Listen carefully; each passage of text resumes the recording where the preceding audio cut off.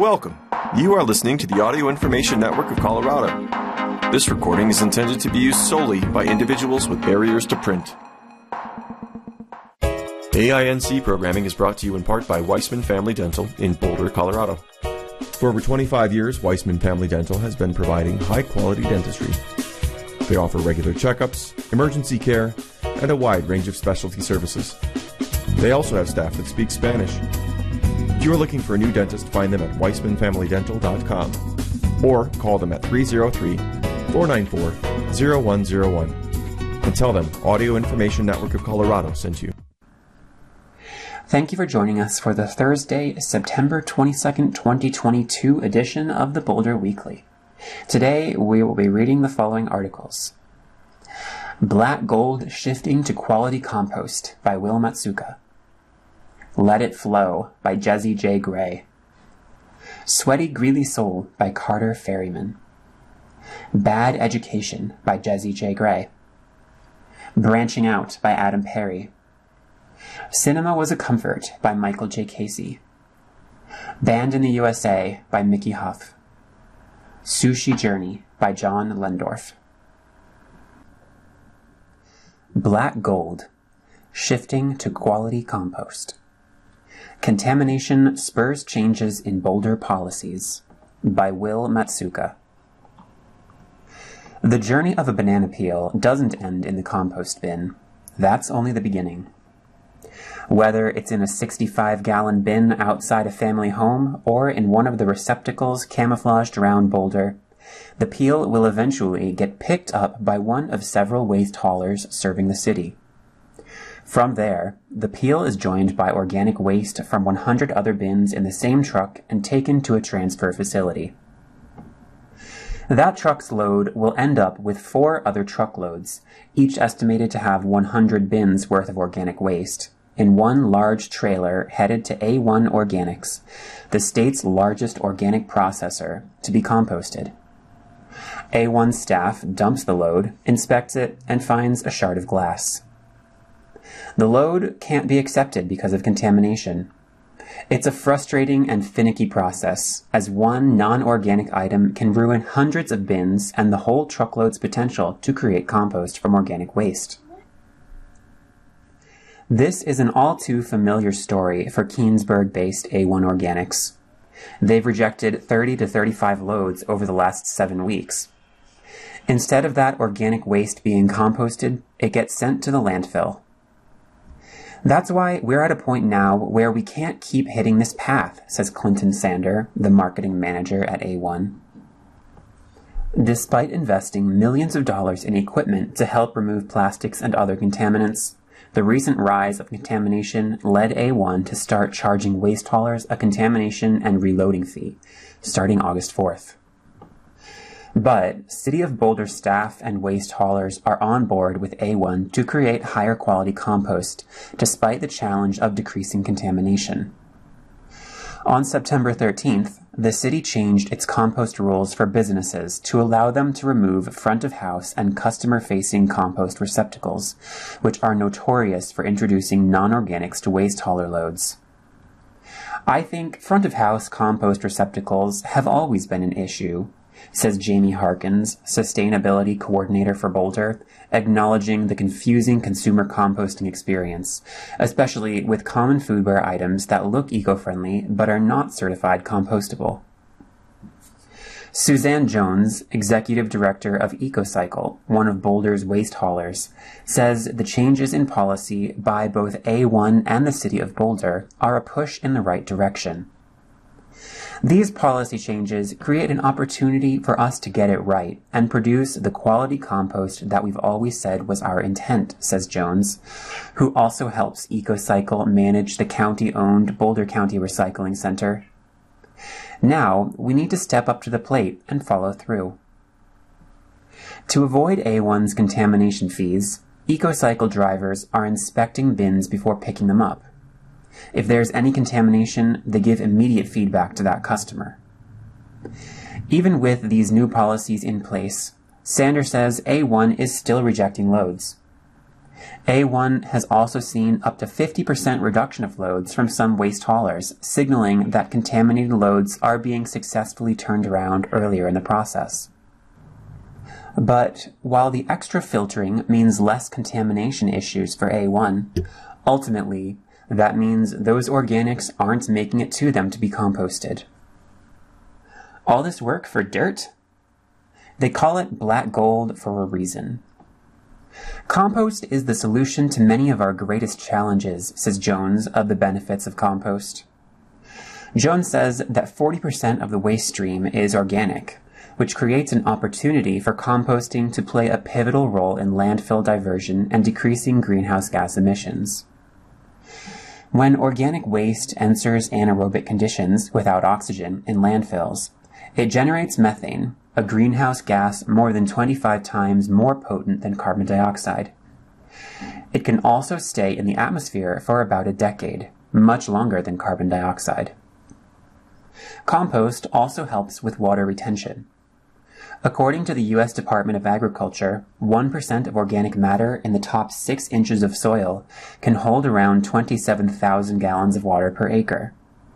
Sander says the final compost product of A1 has an average of 30 to 50% organic matter. Benefits extend further into creating healthier soils, increasing agricultural yields, and providing carbon sequestration.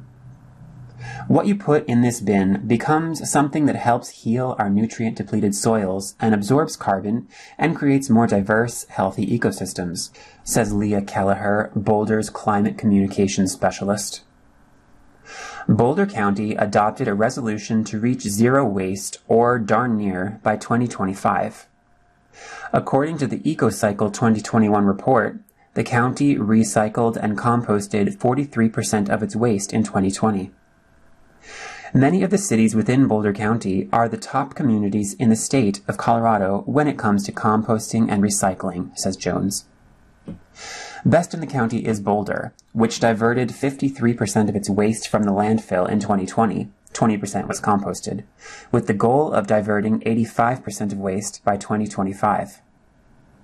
These numbers are higher than both state 15.3% and national 32% waste diversion numbers. Looking ahead. Sander says it will take a multi-level solution and intentionality to clean the stream of organics. We need accountability at all touchpoints, from curbside all the way until it lands on A1's ground, he says. Sander emphasized the importance of staff conducting quality control at source points as well, while acknowledging that not everyone has the resources to do so. On top of hauling, EcoCycle is leading efforts to educate students about recycling and composting in the Boulder Valley School District, as well as advocating at the state level. Jones thinks there's room for growth, but is optimistic about policy changes. Boulder has a chance to create a model that works for the rest of Colorado, the opportunity to create a compost system that really works. Let it flow. New Dairy Arts Center exhibition unpacks the politics of water in a changing climate. By Jesse J. Gray. The Colorado River is in trouble.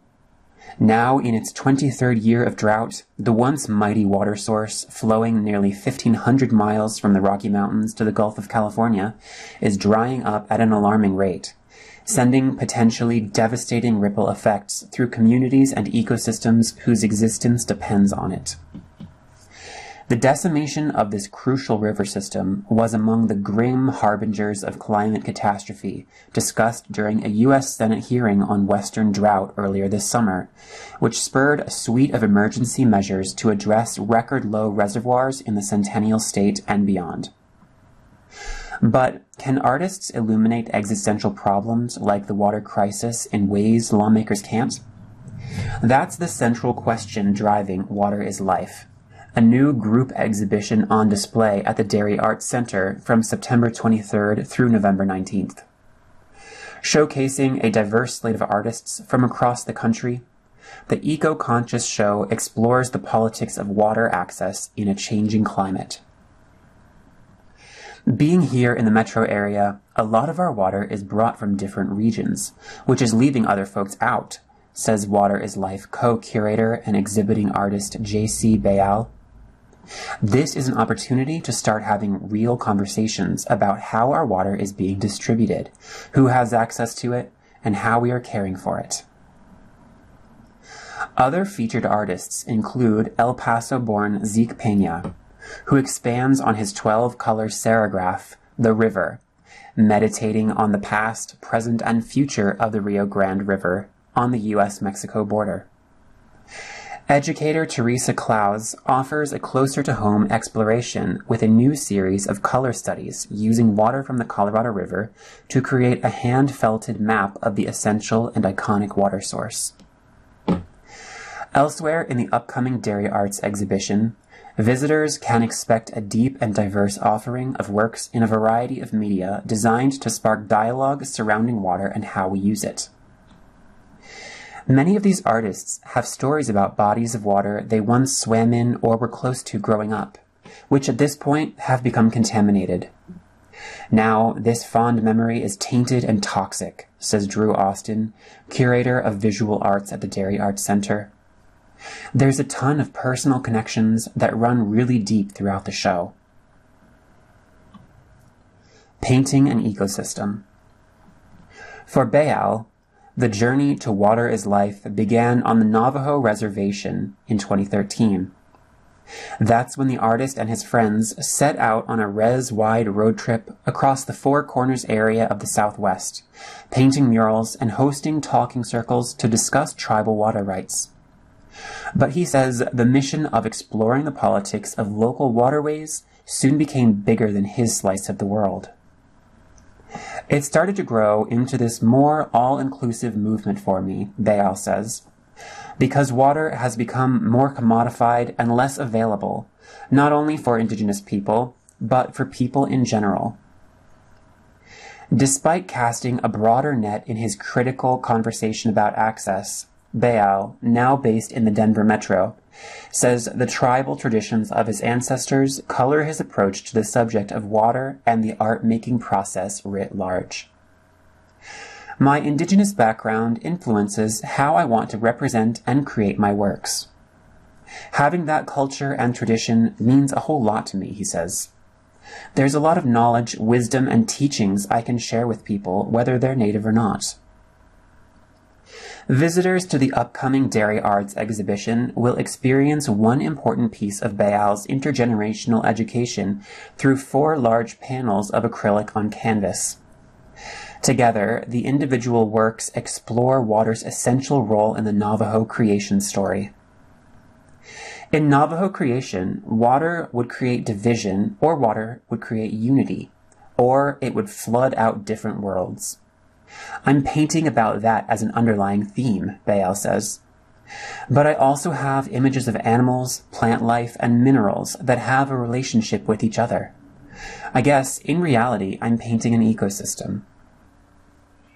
Fellow Water is Life artist Anna Tsoulourakis also draws from her Navajo background in the new exhibition. In her second story, an update on a previous installation at the University of Denver, the local artist and CU Boulder professor references tribal butchery traditions in the space between sculpture, video, and narrative poetry. The result is a discipline-scrambling installation that tells a haunting story of violence through blood and water. I'm not usually so direct in my work in terms of what I'm speaking about or speaking to. My pieces are not usually as aggressive as these are, Tsoulourakis says. They're very new, and it's something I'm still working out, but I'm really excited about it. But for Tsoulourakis, the new water-focused exhibition is about more than the experience of a single artist. As climate change continues to ravage the world's water sources and forge new political realities, she says the show's potential as a catalyst for social change lies squarely in its multiplicity of perspectives. I think all those different narratives and voices need to be part of the conversation to be truly heard, she says. Because people who are still trying to figure out if they should take action on climate change need to find their counterpart in that story. They need to find that connection.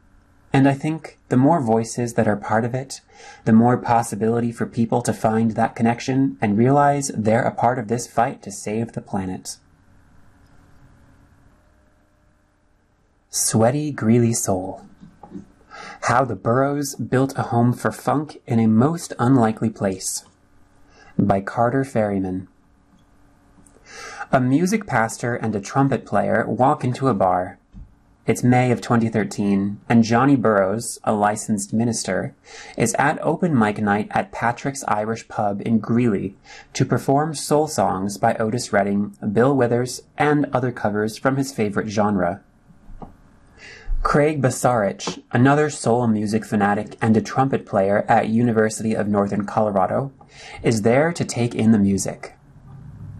Burroughs transfixed Basarich on that late spring evening, his movement on stage, the raw passion in his voice, the way he captured an audience, even a pub crowd, with relative ease. Basarich wanted in.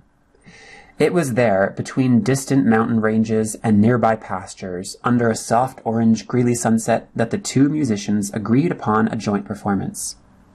Basarich got the horn section together, and Burroughs handled the rhythm section. We planned one show only, Burroughs laughs. That was the agreement, but then the first show happened. People went bananas, he said. I turned to Craig and gave him that holy crap look, like, how is this happening? Then we were offered another show. That offer turned into another and another and another. Local shows snowballed into sets all over the country. 9 years later, the 8 members of the one-off group known as the Burroughs are now cult heroes for soul music in the least likely of places. Greeley couldn't be farther from a hub of soul and funk, both geographically and culturally. Burroughs will be the first to tell you this. The town is an agricultural hub steeped in country twang and Old West tradition. Acres of corn and annual rodeos come to mind, not disco balls and sweat-soaked dancing. None of this matters to Burroughs, though. As long as he's got a microphone and a stage to create organized chaos, local popularity is inevitable. Oftentimes, it doesn't need to be a stage.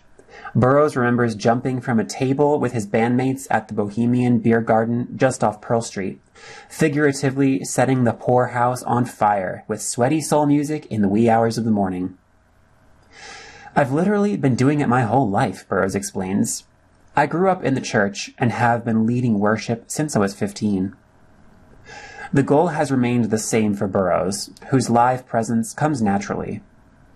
With any show, when people let go and give themselves to that moment, something beautiful happens, he says.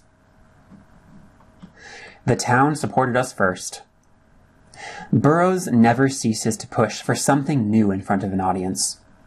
Soul music, throughout its deeply rooted history, demands improvisation. Luckily, Burroughs has a group so deeply entrenched with talent that, if he wants to take a risk, his 8-piece ensemble, 4 in the horn section, 4 in the rhythm section, picks it up seamlessly. The group, whose only remaining original members are Burroughs and baritone saxophone player Hayden Farr, hail entirely from the University of Northern Colorado's nationally renowned jazz program. Our bass player, Brian Claxton, is a doctor of jazz drumming. He tours around the world on the drums, but remains a dazzling bassist with us, Burroughs says. Greeley is just an incredible music community that's allowed us to grow. Another facet of the Burroughs' success is their unwavering dedication to the community. We've always tried to not just talk about what we believe will lift our community up, says Burroughs, but to actually stay fully involved. Their work stretches to numerous organizations like Weld Food Bank, Greeley Boys and Girls Clubs, Habitat for Humanity, and an ongoing partnership with the Greeley-Evans School District titled Bands Give Back, a campaign giving local artists a chance to uplift area students with the power of music education. We used it during the pandemic to raise around $10,000 to purchase instruments for Weld County schools, Burroughs says. Since then, we've opened it up to music masterclasses for schools around northern Colorado.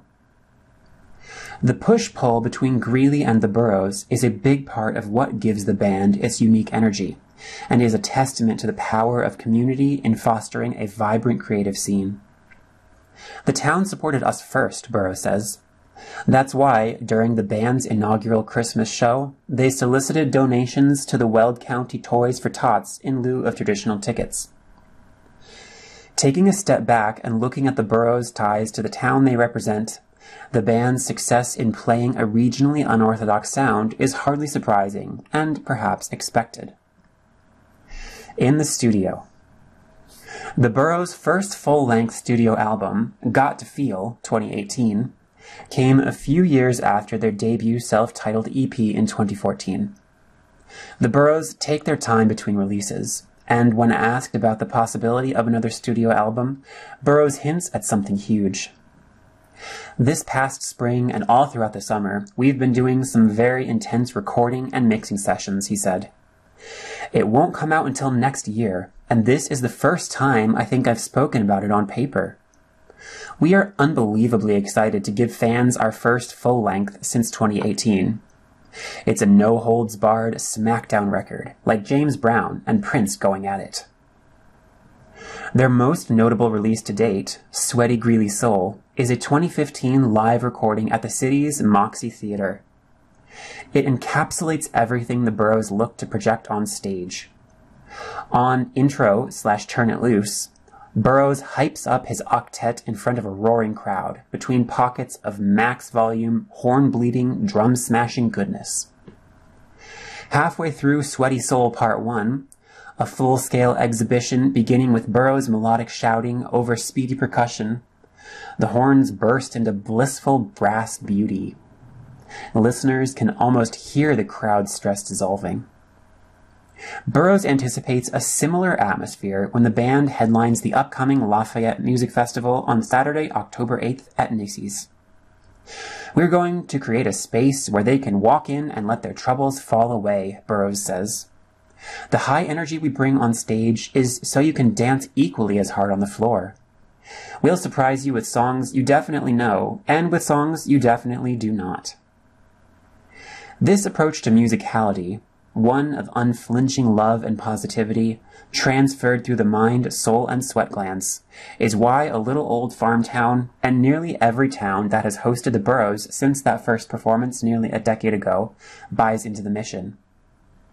I just want to make sure everybody walks out of that place feeling like life is good, and that it's only going to get better, Burrows says. And if it's only for that night that you could feel it, then we've done our job. Bad education.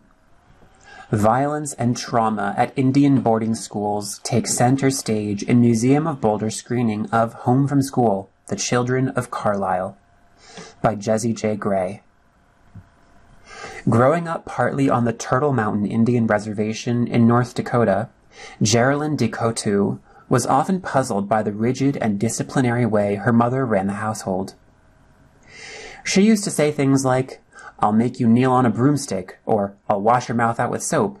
You know, I'll make you scrub the floors with a toothbrush," she recalls. I don't think we really understood where that came from, except we knew that at some point she had been in boarding schools.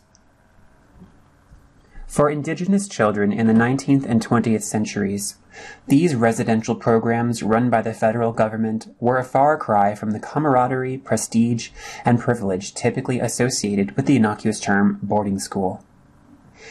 This was so completely the opposite of that, says DeCoteau, an enrolled member of Turtle Mountain Band of Chippewa Indians. These places were less about education and more about forced assimilation. Since Ellis Island became a symbol for immigrants looking to build a life in the New World, the mythology of the United States has centered around the idea of e pluribus unum, out of many, one.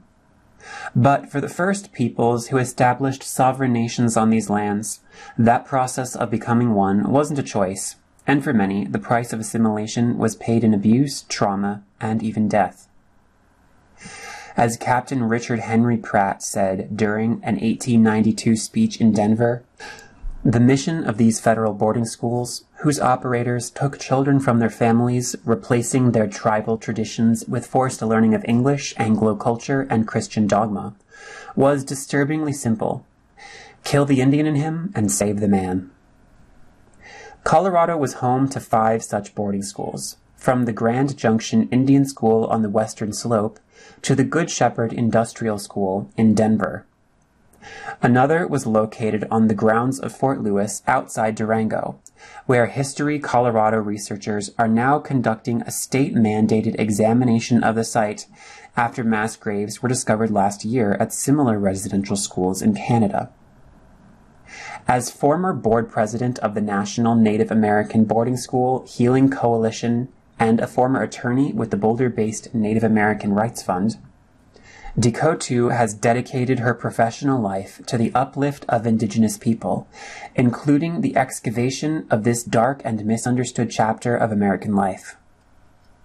There was so much silence around it, she says. That was kind of a hidden part of our family history, and a hidden part of Native history. Not even past.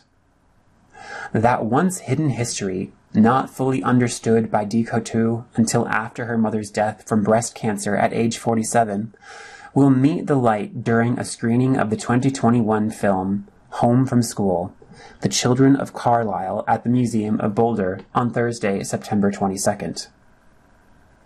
The documentary, by director Jeffrey O'Gara, centers on the Carlisle Industrial School in southeastern Pennsylvania, the nation's flagship Native boarding institution, where hundreds of children died over the course of its 39 operating years. Among the Carlisle victims were 3 Northern Arapaho boys, Horse, Little Chief, and Little Plume, whose remains were repatriated in 2017 by a delegation of tribal citizens from Wyoming. Home from School is the story of their journey from the Cowboy State to the Keystone State, taking viewers into the beating heart of this still raw history and the efforts to heal intergenerational trauma.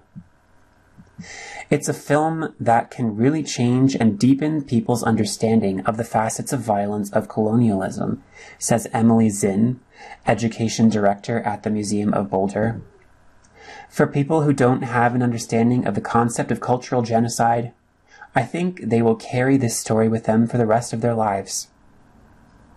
To help unpack those heavy concepts, Decoteau, a new member of the Museum of Boulder's Board of Directors, will be joined in a post-screening conversation by the film's associate producer Jordan Dresser, a chairman of the Northern Arapaho tribe, a guest curator and longtime collaborator with the museum. Our work as a historic society is really about forging strong, inclusive, and engaged citizenship, Zinn says. And there's no better way to do that than by working in service of repair with the communities and individuals who have been disenfranchised and against whom violence has been committed in order to live the lives we live in Boulder today. For Decoteau, whose own family history sports the bruises of the forced assimilation at the heart of Home from School, the film and resulting conversation is an opportunity for the public to explore how the violence of settler colonialism remains baked into public life in America, and how we might begin to effect change.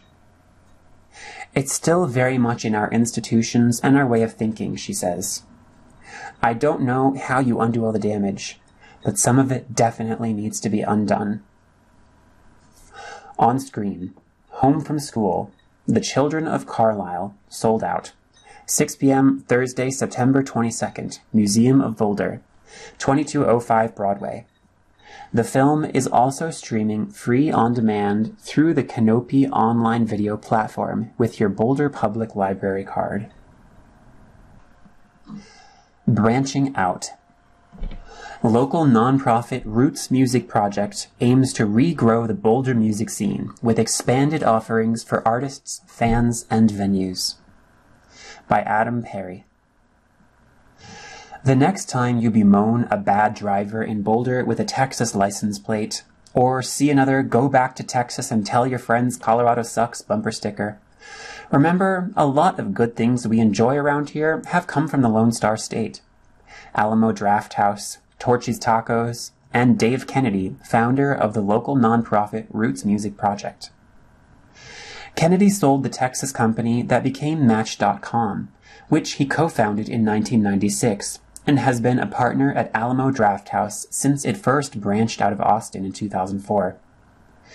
With his new Front Range venture designed to give local musicians and venues a boost, the 56-year-old is intent on bringing small concerts back to Boulder.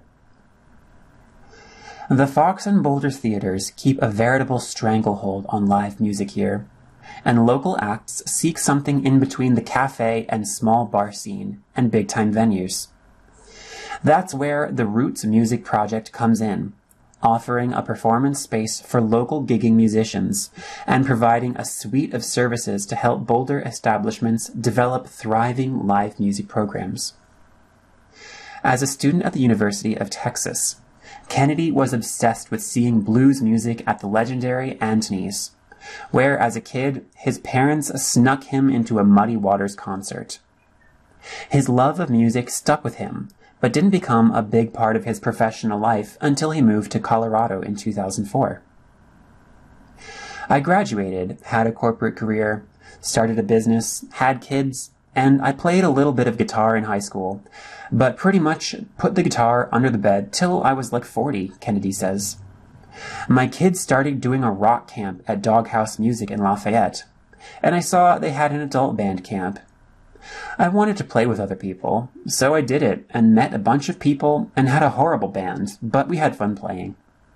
We rented a practice space, and when we'd finally practiced and were good enough to play gigs somewhere, I started trying to just network and say, how can we get a gig? But the group had a hard time finding places to play. I said, okay, we're going to start a nonprofit, and we're going to organize gigs, and then we're just going to organize shows, pay the bands, and create opportunities, Kennedy says. We are booking some national acts too, but we always pair them with a local support act. That's part of the ethos. That's why Kennedy founded the Roots Music Project, which secured its current space in 2019, inside one of the warehouses near Pearl Street and 47th Street, and recently took its mission to foster the local scene for musicians, fans, and venues into overdrive with concerts, lessons, rehearsal availability, and more. The three pillars of it are fans, artists, and venues, Kennedy explains. He says he realizes the importance of small music venues like Denver's High Dive, where, on the way to headlining big-time clubs and theaters, bands can develop in a place where people only walk in the door to see live music. The tiny Velvet Elk Lounge is helping bridge that gap in Boulder, as is Roots. Along with hosting concerts, lessons, and rehearsals, Roots offers free songwriting circles and even a service where a backing band learns musicians' original compositions and helps bring them alive. There is also talk of launching DIY management and publicity workshops. Muddy Waters guitarist Bob Margolin, once a staple at the much-missed Outlook Hotel in Boulder, will play Roots on Friday, September 30th, and host an invitation-only masterclass blues workshop the night before. Return to form. In managing a space that is part venue, part incubator, Kennedy draws inspiration from Fort Collins' strong local music community, particularly the city's vital music district. We are on a smaller scale than them. We're trying to get our focus and our story really clear, he says. We have a great event space, but the mission is really way broader than that. We have aspirations to do more things. Roots also provides local musicians the opportunity to work and volunteer at the space, from running sound to doing social media. Everybody involved seems to just care. During a sold-out show at Roots on a steamy Friday night this July, the venue opened up its big garage door for air and to let the music wash over the community. It felt like one of those unforgettable nights seeing music in high school or college, when the venue could be anywhere. Your parents' basement, a clothing store, a skate park, and being part of the local scene was all that mattered. Gasoline Lollipops frontman Clay Rose who Kennedy says has deep roots in Boulder, no pun intended, hosted his first songwriting showcase at Roots on September 21st, with more to come on Thursdays every month moving forward. It has been my hope for the past decade that someone would open a small independent listening room in Boulder. Beginning in the mid-90s, they were all systematically removed due to corporate greed in one form or another, Rose says. When I heard that Dave had opened up Roots Music Project, I jumped at the opportunity to pitch him my idea for a monthly songwriter showcase. He seemed equally eager to host the event, as our visions of nurturing Boulder's dwindling music scene were apparently parallel. As the Roots Music Project continues to grow its offerings for local artists, Rose says the ultimate value of the nonprofit lies in its potential to restore a once thriving local music scene. Boulder was once known around the country as a town where new artists could come to blossom, he says. I'm grateful to Dave. His understanding of Boulder's history and our current goldmine of talent may be just what this town needs to regenerate its amputated limbs. On the bill, Raw Chicago Blues with Bob Margolin, guitarist for Muddy Waters. Doors at 6:30 and music at 7:30 p.m. Friday, September 30th. Roots Music Project, 4747 Pearl Street, Suite V3A, Boulder. Tickets, $15 to $25 at Eventbrite. Cinema was a comfort. Mark Cousins on The Story of Film, A New Generation by Michael J. Casey.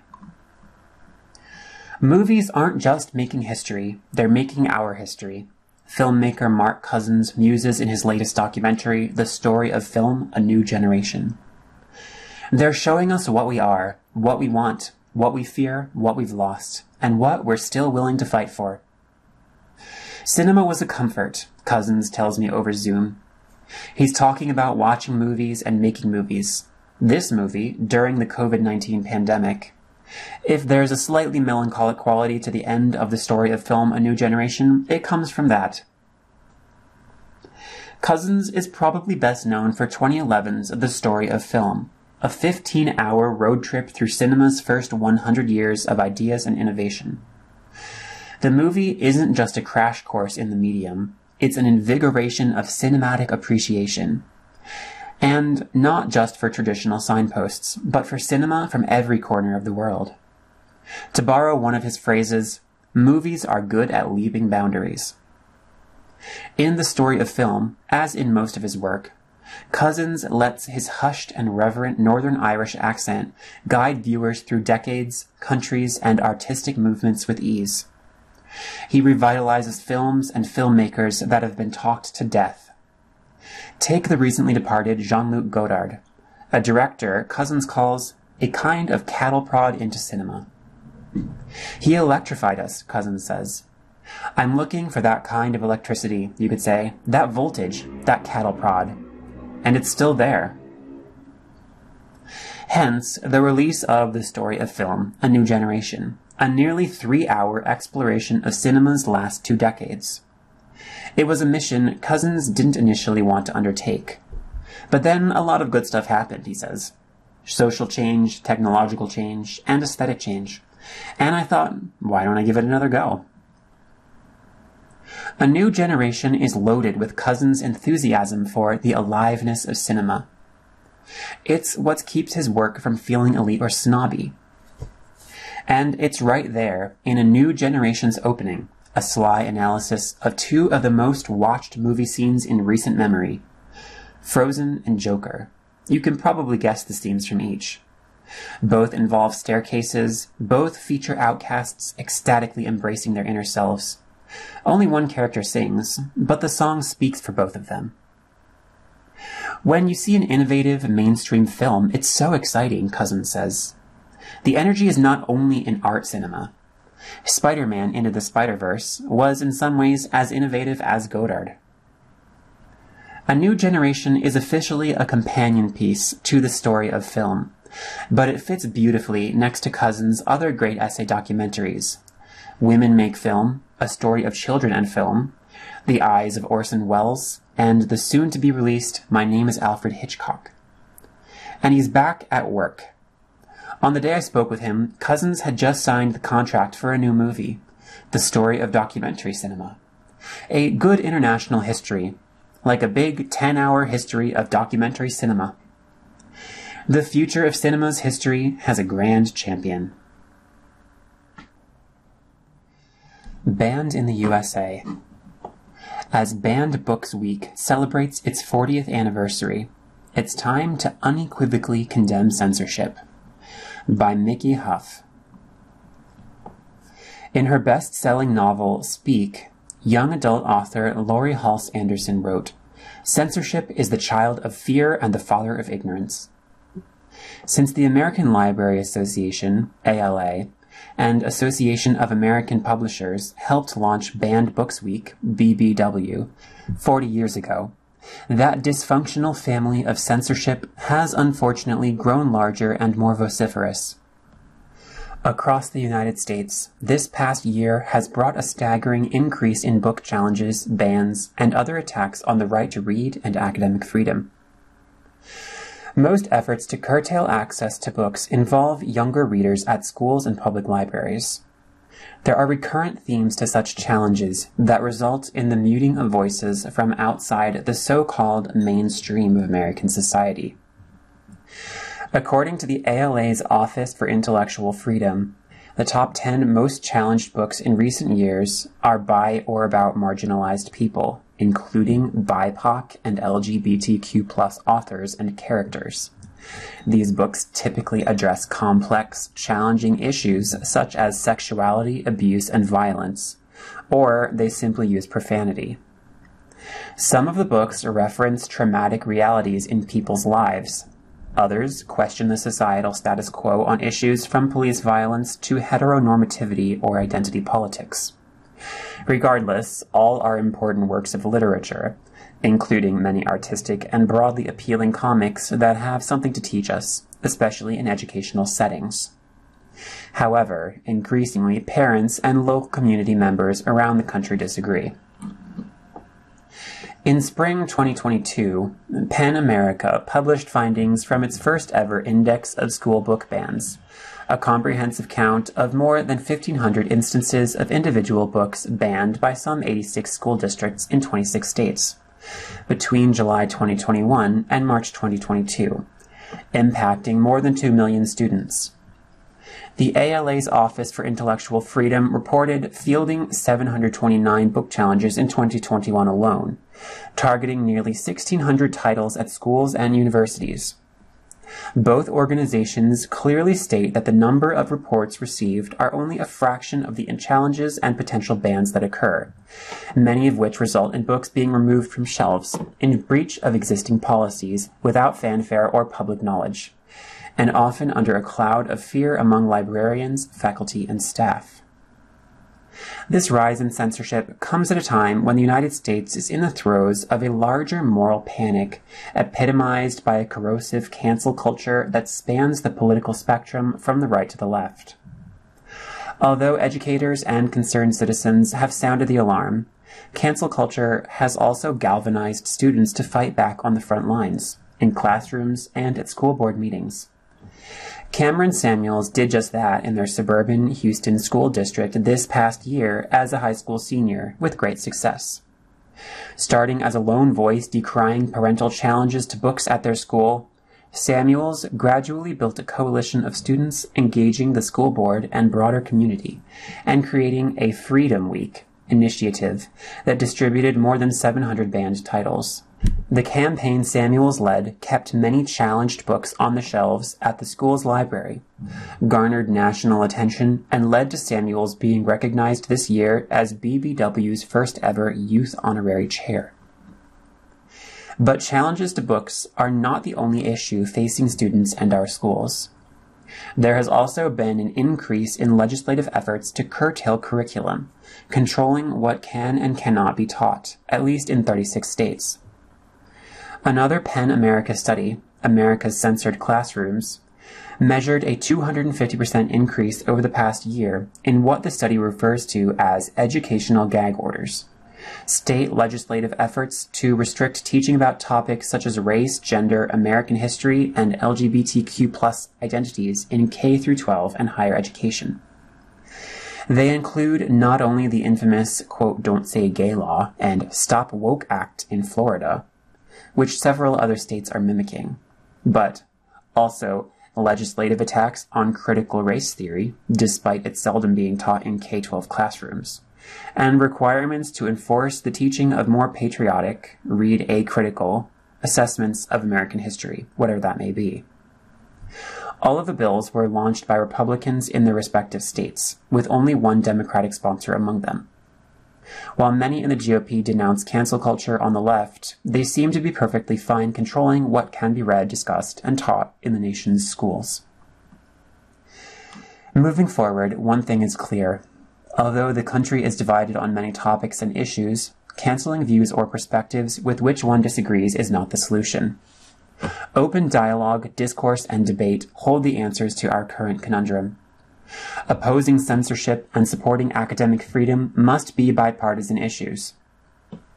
It is one thing to prohibit one's own child from reading a specific book, short-sighted and ineffectual as that prohibition may be. It is another thing altogether to extend that forbidding desire to the public at large, depriving others of hearing the many wondrous and diverse voices that comprise our society. Children should not be taught to fear ideas different than their own, and adults should not let ignorance guide their civic engagement. For its 40th anniversary, the Banned Books Week Coalition's theme is Books Unite Us, Censorship Divides Us. Indeed, as we survey today's contentious political climate, we would all do well to pick up, read, and share a banned book or two. Doing so, we might discover amazing things about each other, not to mention ourselves. We can learn how to agree to disagree while honoring the higher ideals of an open society, free expression, and the right to read. Censorship anywhere is a threat to freedom everywhere. Celebrate Banned Books Week, September 18th through 24th, but stay vigilant and keep reading and sharing banned books every week throughout the year. Mickey Huff is director of Project Censored, president of the Media Freedom Foundation, and a professor of history and journalism. He is co-author of the critical thinking textbook, Let's Agree to Disagree, as well as the forthcoming The Media and Me, and is co-editor of Project Censored's State of the Free Press 2022. Project Censored is a longtime member of the Banned Books Week Coalition. This opinion column does not necessarily reflect the views of Boulder Weekly. Sushi Journey by John Lendorf. Sushi was far from hip in the mid-1960s when an 8-year-old named Gil Asakawa arrived in the U.S. from Japan with his family. Actually, few Americans had even heard of it. When they did, the initial reaction to sushi was less than enthusiastic. When we moved to the States, sushi was gross. Eat raw fish? Asakawa says with a laugh. Now, sushi rolls are available at almost every supermarket. Kids take them for school lunch with that familiar green wasabi glob and pickled ginger, and sushi bars, including some with conveyor belts, abound. Ramen, too, has evolved from being an obscure Japanese noodle to a staple grocery item in American pantries, and ramen shops now popping up in shopping centers. Asakawa traces the path these foods, as well as tempura, haichus, and mochi, have taken in becoming mainstream in his engaging book, Tabe Masho, Let's Eat, A Tasty History of Japanese Food in America, freshly published by Stonebridge Books. More than a chronicle of the evolution of Japanese home-cooked, packaged, and restaurant foods in America, Tabe Masho is an engaging first-person page-turner by the Tokyo-born author. I didn't want to write an academic research paper. It's personal. It's my journey through Japanese food, Asakawa says. Asakawa is a Colorado journalist, music critic, and author of the book Being Japanese American. An avid home cook and gardener, he writes about his foodie life in his blog, NikkeiView.com. His dining habits have always embraced both cultures with traditional American and Japanese dishes on the table. When I was a kid, we could be eating spaghetti and meat sauce, but there was always rice on the table, he says. Occasionally, the cultures would collide. I'd bring friends home after school, and my mom would be cooking dinner, and it would be something terrible smelling, like fish head soup. I'd have to say, "Sorry guys, my mom's cooking," and we'd run upstairs to my room, Asakawa says with a laugh. He also dismisses the touchy subject of culinary assimilation, the process where a dish like sushi or spaghetti gets Americanized and loses its cultural identity. It happened in Japan, too. I love Japanese curry. It's a thicker, milder gravy with potatoes and beef served over rice. I thought it was Japanese food when I was growing up, but it's really borrowed from the British, who stole it from India. Tempura came from the Portuguese, Asakawa says. Asakawa's family moved to Colorado in 1972, and Tabemasho explores the evolution of local Japanese restaurants, including such influential Denver eateries as Tokyo, Kokoro, and Sushi Den. Asakawa also spent time dining in Boulder at places like Pearl Street's Kobe-an, the city's first major Japanese eatery. Surprisingly, Kobe-an was not the eatery that introduced Boulder to the joy of raw fish. The first place in Boulder that had good sushi was Pelican Pete's, now the location for Backcountry Pizza and Tap House, in the early 1980s.